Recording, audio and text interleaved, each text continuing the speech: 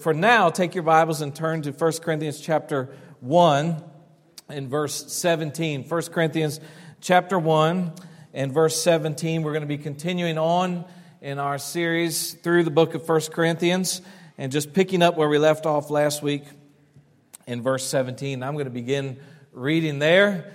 I feel like the pages are slowing down, so most of you are there. I'm going to start reading in verse 17 and then read down through verse 25.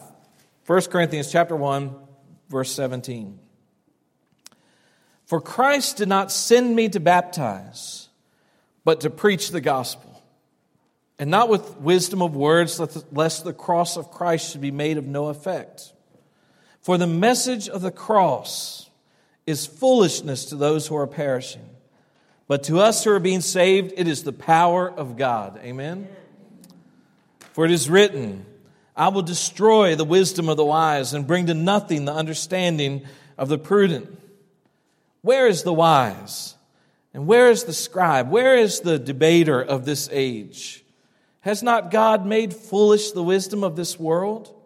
For since in the wisdom of God, and the world through wisdom did not know God, but it pleased God through the foolishness of the message preached to save those who believe.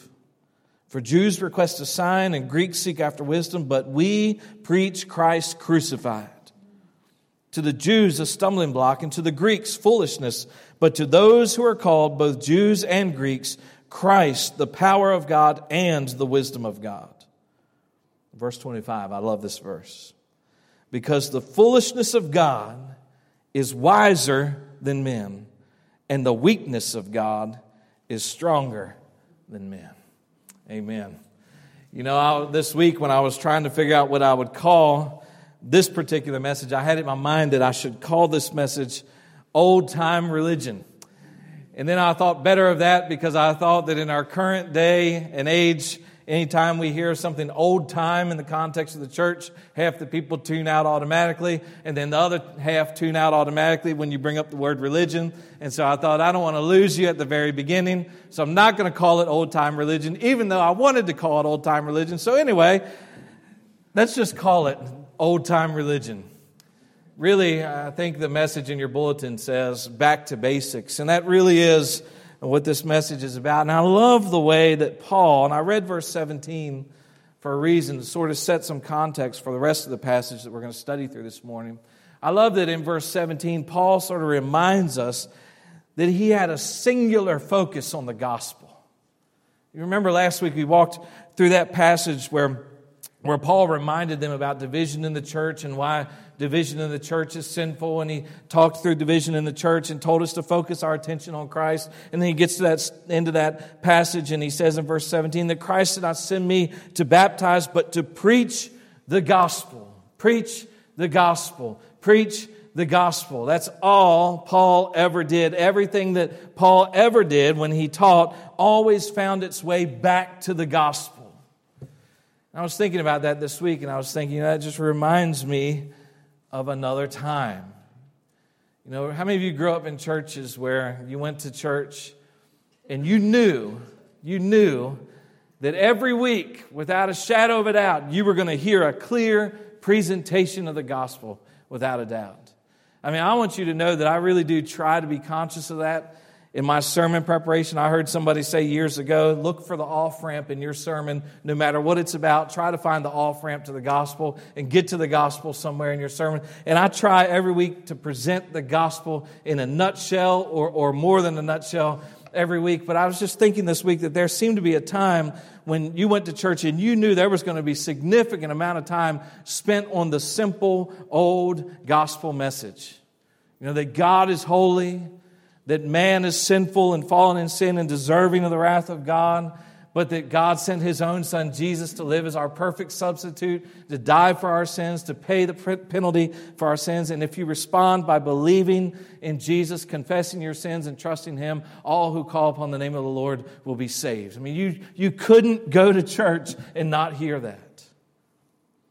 And I was thinking about that this week, and and thinking, that should be the focus of everything that we do. I think about Paul down in chapter 2. If you look real quick just down the page or across the page of chapter 2, listen to it again, where he reminds them again of his focus on the gospel, where he says, "And I, brethren," in verse 1, "when I came to you, did not come with excellence of speech or with wisdom declaring to you the testimony of God." Verse 2, "But I determined not to know anything among you except Jesus Christ and Him crucified."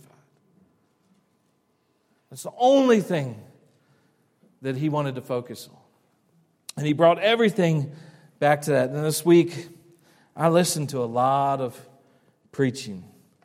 I always find myself tuning in somewhere to listen to somebody preach. And I do also try to tune in just so I know what's going on to all the bigger churches in the United States. I try to tune into churches I don't agree with, but that are popular, and see what's going on there, just so I know. And this week, I went to a certain church that's probably one of the fastest growing churches, certainly one of the most popular churches, and no doubt one of the most influential churches in America. And I just tried to listen to what they were preaching. What have they been preaching over the last few weeks? And I got some things here, and I listened. I didn't just take these from the titles.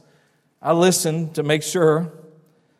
But there was a message about how God can take the dust of your life and breathe new life into it.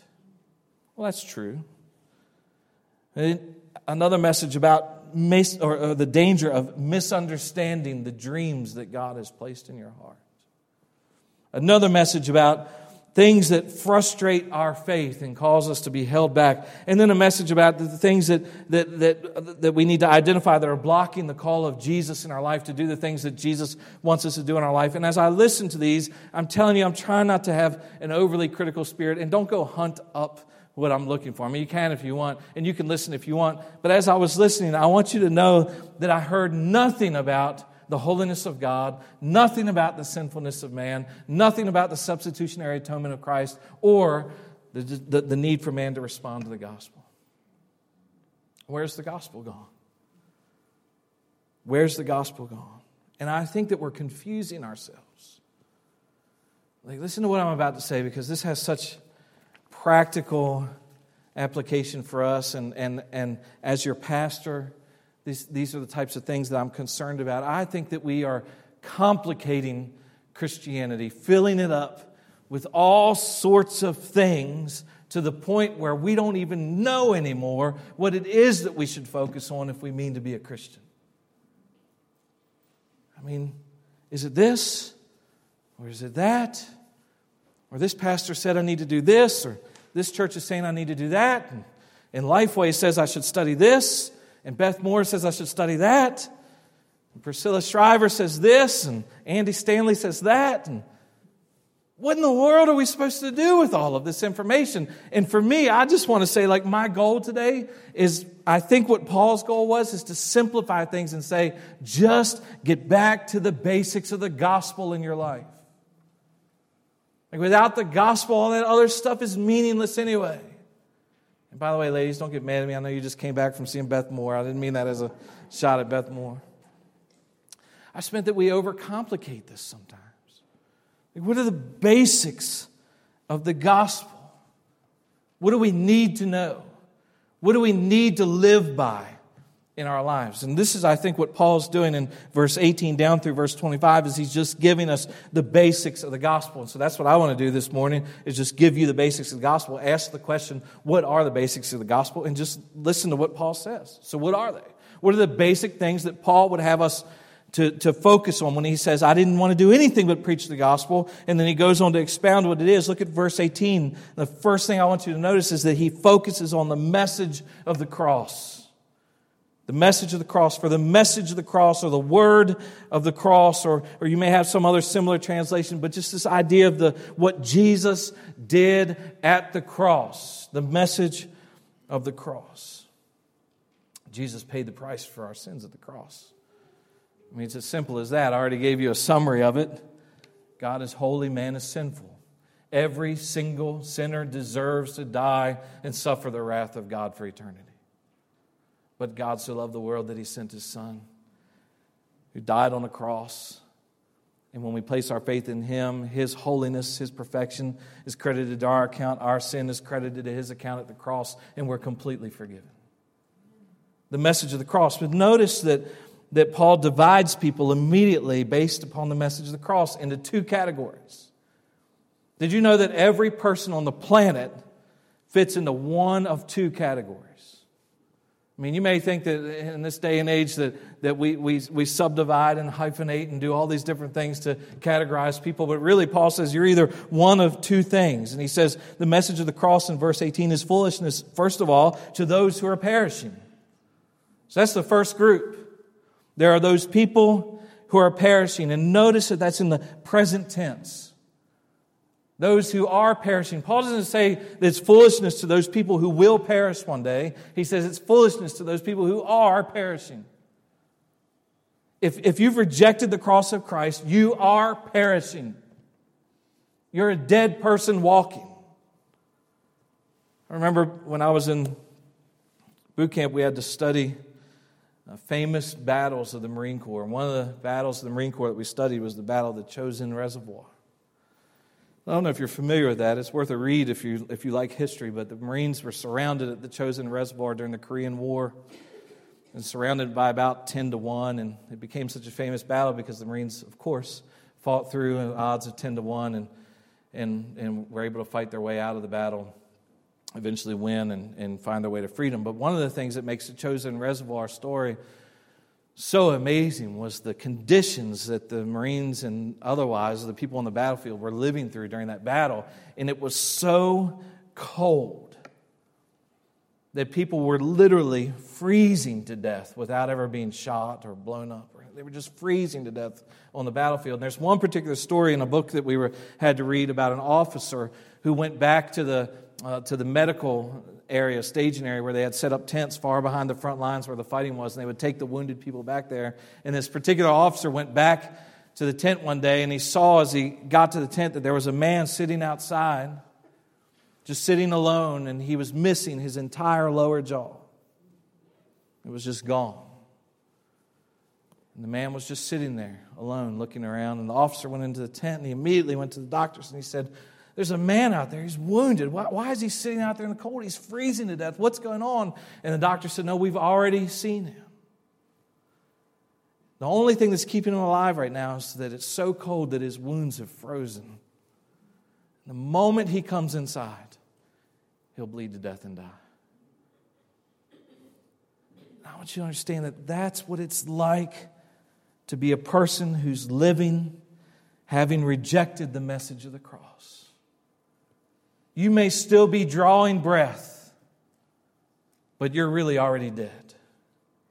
You're already perishing. You're already gone. And that's what Paul is saying, the message of the cross. There's one category of people who are already perishing, and then he says the other category is those of us who are being saved. We're being saved. So if you've accepted the message of the cross, then you are being saved by what Jesus did for you. You've been saved by what Jesus did for you. Right now you're being sanctified by what Jesus did for you. And one day you'll be completed because of what Jesus did for you. You're being saved by the message of the cross. So one of two categories today. In this room, every person in this room finds himself in one of those categories. You are either right now perishing or right now you're being saved. There's no other categories. Secondly, when we're talking about the basics of the gospel, I want you to notice the wisdom of God that Paul begins to talk about. I have it highlighted in verse 21, just the words, the wisdom of God, but it begins really in verse 19, where Paul says, "It is written, I will destroy the wisdom of the wise and bring to nothing the understanding of the prudent." And that's a reference back to Isaiah, the book of Isaiah, chapter 29, where Israel is trying to figure out a way to get out of the predicament that they're in. And they've assembled all the thinkers, all the wise people, all the priests, everybody that they could to try to figure a way out. And God basically says to them, all your wisdom is of no account. The only wisdom that's going to get you out of this is the wisdom of God. And so he quotes that, and then in verse 20 he begins to just sort of explain it. And look what he says in verse 20. He asks three questions. Where is the wise? Where is the scribe? And where is the debater of this age? And what Paul's asking here when he begins this discussion about the wisdom of God, he's basically saying, well, where are all your experts? Bring them to me. Where are all the people that are educated? Bring them to me. Where are all the philosophers? Bring them to me. Where are all the religious experts? Bring them to me, because none of them has ever been able to give a satisfactory answer for the questions about life and the human condition. Do you realize that? That there's never been a good answer. In the wisdom of men, we've never been able to come up with an answer for who we are, what we are, where we came from, and why we are. There's never been an answer. I mean, just consider some of the answers that men have given. The popular answer of the humanist. The popular answer of the 20th century was to say, well, that you and I, when we try to answer the question of where did we come from, we just accidentally came from nowhere. I mean, isn't that what it boils down to? Let's just be honest. There's an old adage that says, out of nothing, nothing comes. Yet, the answer of men is when we say, where did we come from? The answer is ultimately, out of nothing, we have become. Which you ought to know, and I think you do know, that that's absolutely ridiculous. I love that the old preacher, one of my old preaching heroes, Jerry Vines, said, if you can believe that, then you believe you can climb a 100-foot thorn tree with a wildcat under each arm and not get scratched. I mean, it's unbelievable. But this is the answer about our origins. We accidentally came to be out of nothing. And then there's the answer of why we are. I mean, forget about the answer of where we came from. What about the answer of why? What's this life all about? Why are we even alive? What are we doing here? When I was at seminary, I had to take a program, enroll in a program. They forced me into it. I never would have done it otherwise. Called The History of Ideas. Doesn't that just sound like something you really want to study? The history of ideas. And the idea was that we would have to study and read all the great works of Western civilization. And we began all the way back in before ancient Greece, but eventually arrived in ancient Greece, and we had to read all the works of Plato, and we had to study the teachings of Aristotle and Socrates and all of these people, and then we had to be introduced to all the philosophers who were born out of them and all of their ideas, and then eventually I began to read Francis Schaeffer and his understanding of all the great philosophers who came up through the history of Western civilization, and it became pretty easy to understand that no human philosopher has ever been able to answer the question of why we're here. You can't figure it out through human wisdom. You can't figure it out through philosophies of men. It doesn't work that way. I love one description of philosophy is that philosophy is a blind man in a dark room searching for a black cat that isn't there. I mean, it's just never going to give you the answers. Yeah, write that one down. I should have gave that one to you in a PowerPoint. That's deep right there. A blind man in a dark room searching for a black cat that isn't there. That's what philosophy is. But the only way that we answer the question of who we are and why we are and where we're going is to look at the message of the cross. That's the only answer that makes any sense. I mean, where did you come from? You came created in the image of God, knit together in your mother's womb by a Creator who knows you intimately. You were created by God. Why were you created? To live for the glory of God, to reflect the wisdom and majesty of God in His creation, created in the image of God. But we've all sinned, the Bible says, and fallen short of the glory of God. And so God reconciles us to Himself through Christ and through the message of the cross. And then where are we going?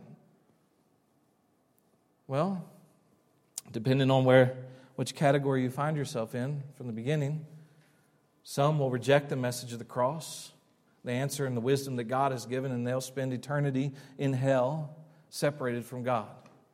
And some will accept the message of the cross and spend eternity with Christ, where there'll be no more tears, no more sorrow, no more pain, where all things will be made new. I mean, this is the wisdom of God. The wisdom of God. The world doesn't know God that way. Look at verse 21. For since in the wisdom of God, and then he says, and this is sort of parenthetical, so you have to understand because otherwise it's a confusing verse. But he says, for since in the wisdom of God, and then he says, and the world through wisdom did not know God. The wisdom of the world does not lead to God. And he says it pleased God through the foolishness of the message preached to save those who believe. Now this, as a preacher, is something that I love. And when we're talking about the basics of the gospel, the last thing that I want you to notice this morning is just the simplicity of it. The simplicity of the gospel. Thank goodness, because I have been accused a time or two of being a simple man, and the gospel is a simple message. I mean, look at verse 21 through 25, where Paul, he just walks through this idea that the world struggles with the simplicity of the gospel. And don't get too hung up in all the language here. I know it's a little strange for us, but he's really just saying that the world, the Jews, the Greeks, they can't figure out the gospel because it's too simple for them. Verse 21, it pleased God through the foolishness of the message preached to save those who believe. Verse 22, for Jews request a sign and Greeks seek after wisdom. But we preach Christ crucified.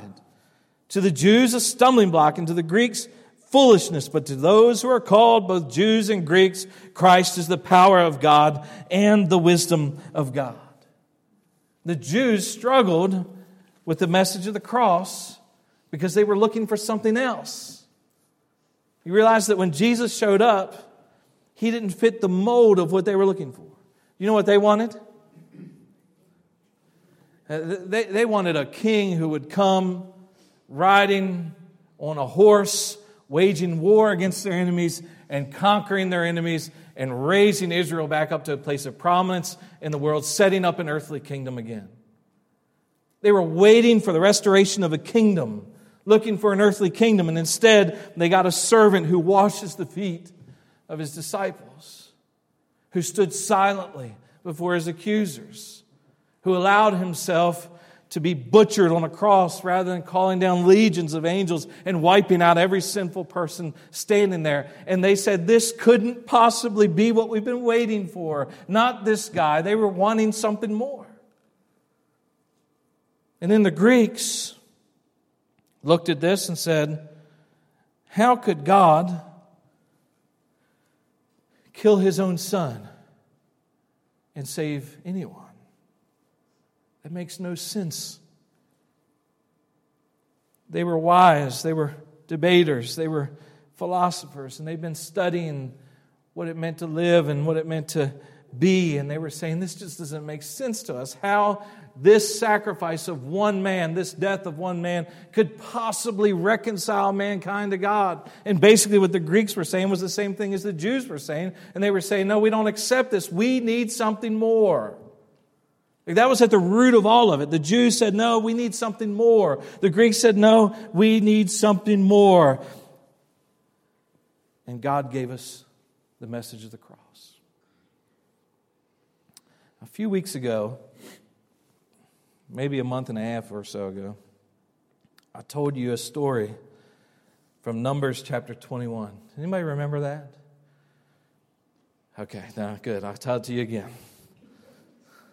I'll refresh your memory. There were people in the camp, and the children of Israel were coming up into the wilderness, and they did what Israel did and what we do, and they began to complain about their situation. Is this ringing a bell yet? All right, and because they were complaining against Moses, and they were saying, take us back to Egypt. We don't want to live out here. We don't want to eat this stinking manna anymore. We don't want any of this stuff. And God became angry and sent fiery serpents into the camp. Now you remember? And so everywhere in the camp, amongst all the people of Israel, there were these serpents in the camp. And just imagine what it would have been like to be there. Like, imagine that, ladies, you go to make your dinner for your family, and you take the basin that has the water in it, and you're preparing to wash it, and you open up and you're snake bit. Imagine your little child pulling back the blanket on his bed and he's snake bit. And imagine that you step down off the bed in the morning, first thing your foot hits the ground and you're snake bit. And so all throughout the camp, people are being struck by fiery serpents. And they're dying. And they go to Moses and they say, please, plead with God that He'll take this away from us. Please, ask Him to take this away and heal us. And God instead says, Moses, now I've heard the people, but make a bronze serpent, lift it up on a pole so it can be seen throughout all the camp. And then go tell the people to just go look at the serpent if they're bitten. And if they look at the serpent, then they'll be healed. And I told you to imagine what it would have been like to hear that. I mean, just imagine a mother coming into her house and there's her husband laying on the bed and his legs are swollen and he's sweating and his color's gone. She says, I just got the news. If you'll go and look, if you'll just go and look, there's this bronze serpent Moses put up on a pole. If you'll just go and look, you'll be saved. And he says, oh, that's the most ridiculous thing I've ever heard. I studied philosophy in Egypt. I'm a learned man. I'm not going to look at a bronze serpent. And he dies. And she goes into her son and he's laying there. Son, please just get up and go look. Just go look. How could that possibly heal me? It doesn't make any sense to me. There's got to be a better way. Mom, there's got to be a better way. And he's dead. This is just too simple. Jesus said the same thing as the cross is the same thing unless the Son of Man be lifted up. Just as the Son of Man, or just as Moses lifted up the serpent in the wilderness, so must the Son of Man be lifted up. Those who look to Him will be saved. Now think of this for yourself. Think of this if you're in this room and you've ever just struggled with this idea of the gospel, the simplicity of it, the foolishness of it. And that's not my word, that's the Bible's word, right? The foolishness of the message preached, because in a sense it feels that way, doesn't it? I mean, how is it possible? Like, you realize that story in Numbers is really a sort of foreshadowing of the problem that all of humanity would face, and then the remedy that all of humanity would be given in Christ. You and I are snake bit by sin. Every single one of us is snake bit by sin. And the remedy is to look to Jesus. Now please, in fact, close your Bibles, stop taking notes, and please just listen to me. Listen to me, and I want you to know that I'm pleading with you right now to understand this. Because it breaks my heart when we don't. Our hope, our only hope, is to trust in Jesus. And it's that simple. It's that simple. You say, well, I don't understand how that works. I don't either. I'm just being blunt with you. I mean, I understand the theological implications. I understand the substitutionary atonement of Christ. I think I have a pretty good grasp on a firm orthodox soteriology. I mean, I get all that, but when it comes right down to it, you say, how could the Son of God live in my place and die in my place, and all I have to do is believe and all of my sins are washed away and I get eternity in the presence of God? How does that work, Pastor? I don't know. But it does.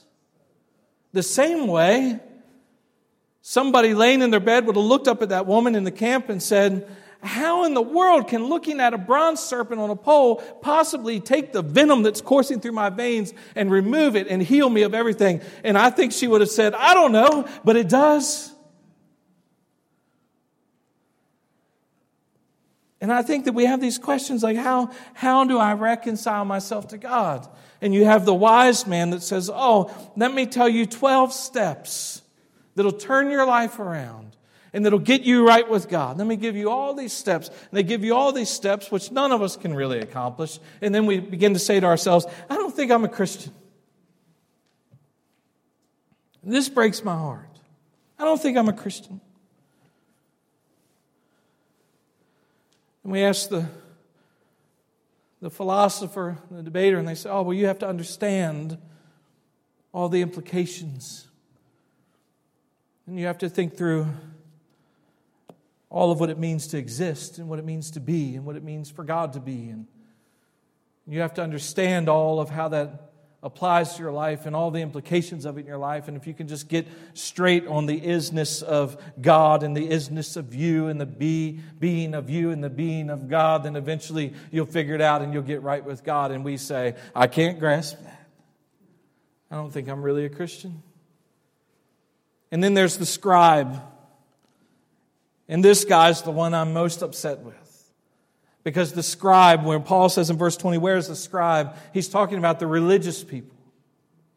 And here are these religious people, and you and I are saying, I want to be a Christian. I want to be secure in my faith. And there are all these scribes, these Pharisees, modern day Pharisees, who are saying, well, good, if you want to be saved, if you want to know Christ, then do these things. Like you need, number one, to have a firm devotional life.